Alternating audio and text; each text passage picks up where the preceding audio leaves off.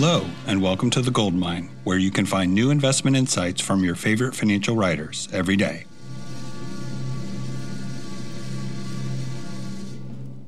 Every discussion I hear about inflation reminds me of the parable of the 6 blind men and the elephant. Having never encountered such a creature before, the sightless men learn about the pachyderm only by touching it. One man grabs the trunk, another the tail, the tusks, the ears, the legs, the sides. They argue over what the beast is, each describing it differently, each man's understanding incomplete, limited by his narrow personal experience. It feels like the debate over inflation is a similar experience. One's analysis and expectations about inflation can be too narrow, very dependent upon the aspect of the CPI data you choose to focus on. It depends upon the priors you bring to those observations, and that affects what you see in these prices. This matters a great deal. Inflation is less than a simple binary question, is the CPI rising or not? Rather, it's a host of factors that drive the components that make up the entire consumer price index. When we closely analyze these, we find a broad dispersion across various consumer goods and services. The nature of these inputs will determine, first, how much inflation there is, second, how long it's going to last, and third, what can be done to combat it. Let's consider 4 components that go into CPI, plus a few additional factors that are affecting consumption, and it'll give you a better sense of the complexities involved. Let's start with automobiles. The constraints of reopening chip fabs, that's what's used to produce semiconductors, create this long, slow process. Estimates are for as long as 24 to 36 months, which means that maybe we're only a third to halfway towards a sufficient supply of chips for new car production. This has led to a shortage not only of new cars, but a surge in used car prices. Hey, there are only so many used cars out there. It's had a substantial and disproportionate impact on them, and that's had a disproportionate impact on prices, especially how they contribute to the year-over-year growth in CPI. What about housing? The lack of new single-family homes has been in the making for over a decade. Existing home sales seem to have been impacted by the lockdowns, and as people have moved from apartments to houses, home expert Jonathan Miller of Miller Samuel notes, quote, sales volume exploded as the pandemic lockdowns ended. This was especially true amongst the upper half of homes, where salaries had risen and net worth rose. As more supply comes online and mortgage rates rise, we should see price increases begin to moderate. Let's talk about energy. There's a duality among energy sources. On the one hand, oil and natural gas prices have risen pretty substantially, so much so that electricity producers are turning to coal to fill the gap. Electricity producers are consuming more coal today than they have in years. On the other hand, gasoline prices have been flat for 13 years. They're just back to where they were around 2015. Of all the inputs we're discussing that go into rising prices, energy seems to have the fastest ability to respond to rising demand with more supply. Hey, every commodity trader knows this truism. The cure for high prices is high prices. Let's talk about wages. There are just so many cross-currents in the labor market. For our purposes, I want to draw your attention to 3 of them: minimum wage workers, high-skill workers, and demographics. We've been discussing the minimum wage worker for a while. Relative to other metrics, they have been underpaid for decades.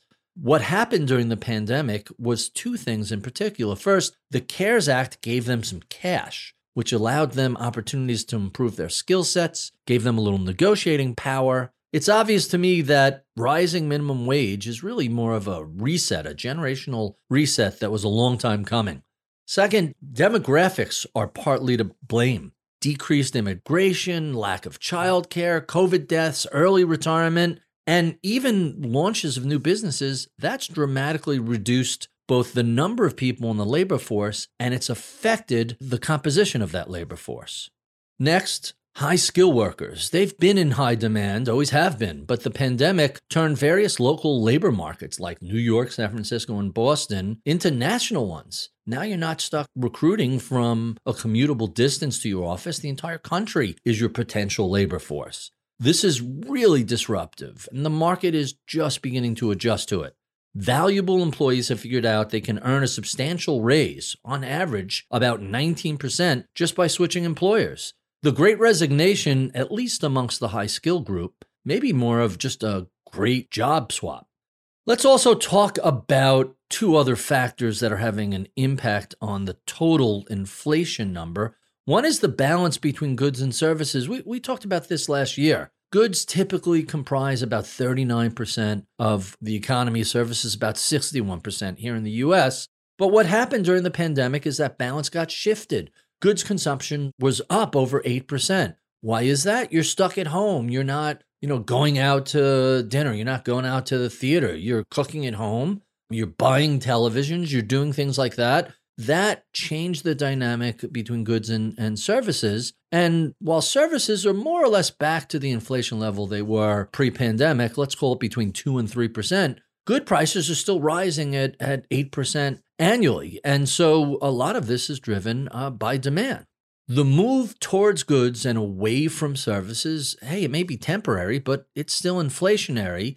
Eventually, it'll revert back to pre-pandemic levels. For now, we're still dealing with this. The other factor of all this goods demand are logistics. Rebecca Patterson, she's the director of investment research at Bridgewater Associates. She observes that the, quote, biggest monetary stimulus outside of wartime is taking place today, plus the massive fiscal stimulus from the CARES Act has led to a new, quote, demand shock, and that's driving inflation. Globally, the production of goods is now 5% over the pre-pandemic levels we saw in 2019, but demand has risen 20%. That's what accounts for the gap and a big chunk of those rising goods prices. We have more ships on the seas than ever, but it isn't enough. Increased shipping containers and ports working 24/7 still haven't met the demand. So how do all 5 of these things play out over time? I think some of them are likely to be transitory. Of all the rising prices, energy tends to be the most responsive. Supply comes online, and you quickly see prices normalize. On the other hand, if you want to build a new house, it's going to take 4 to 6 months. That assumes you already have the financing, the regulatory approvals, and the land. To get an adequate supply of semiconductors for the automobile industry, if we're lucky, it's 6 months. Maybe it's as many as 24 months away.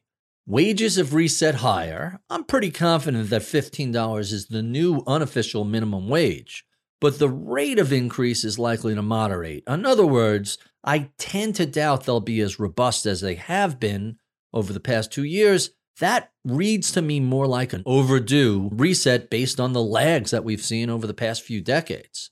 What about the logistics? Well, if you want more ships on the ocean, it takes 3 years to build those giant container ships. And finally, that balance between goods and services, that'll be determined by how long it takes to get the pandemic under control. If you're not happy with goods inflation, well, part of that can be blamed on the anti-vaxxers. They're delaying the end of the pandemic and allowing us to turn COVID into an endemic, more like the flu. How much the prices of these goods and services respond to rising Federal Reserve rate increases? That's another question entirely. I'm very much in favor of the Fed normalizing rates, but I'm less sanguine that rate increases are the cure for what we describe above. Pricing in the global economy is dynamic. It's ever-changing. There are tons of cross-currents. Each responds to different inputs: supply, demand, interest rates, fiscal stimulus, geopolitics, consumer sentiment, etc. This is the nature of a complex system. Investors should not engage in the gross oversimplification of thinking, this one single variable matters, or even thinking about inflation as a binary outcome. Instead, you need an awareness of the many factors affecting prices and how they might play out. That's a more rational approach. Is the worst of the U.S. inflation behind us? Maybe, but since we can't accurately predict the future, we should at least do our best to understand the present. That means doing more than focusing on any one single part of the elephant. For more from me, check out the big picture at ritholtz.com. This podcast is for informational purposes only and is brought to you by Ritholtz Wealth Management. Clients of Ritholtz Wealth Management may maintain positions in the securities mentioned on this podcast. If you're new to investing, check out liftoffinvest.com to get started with us today. Solid.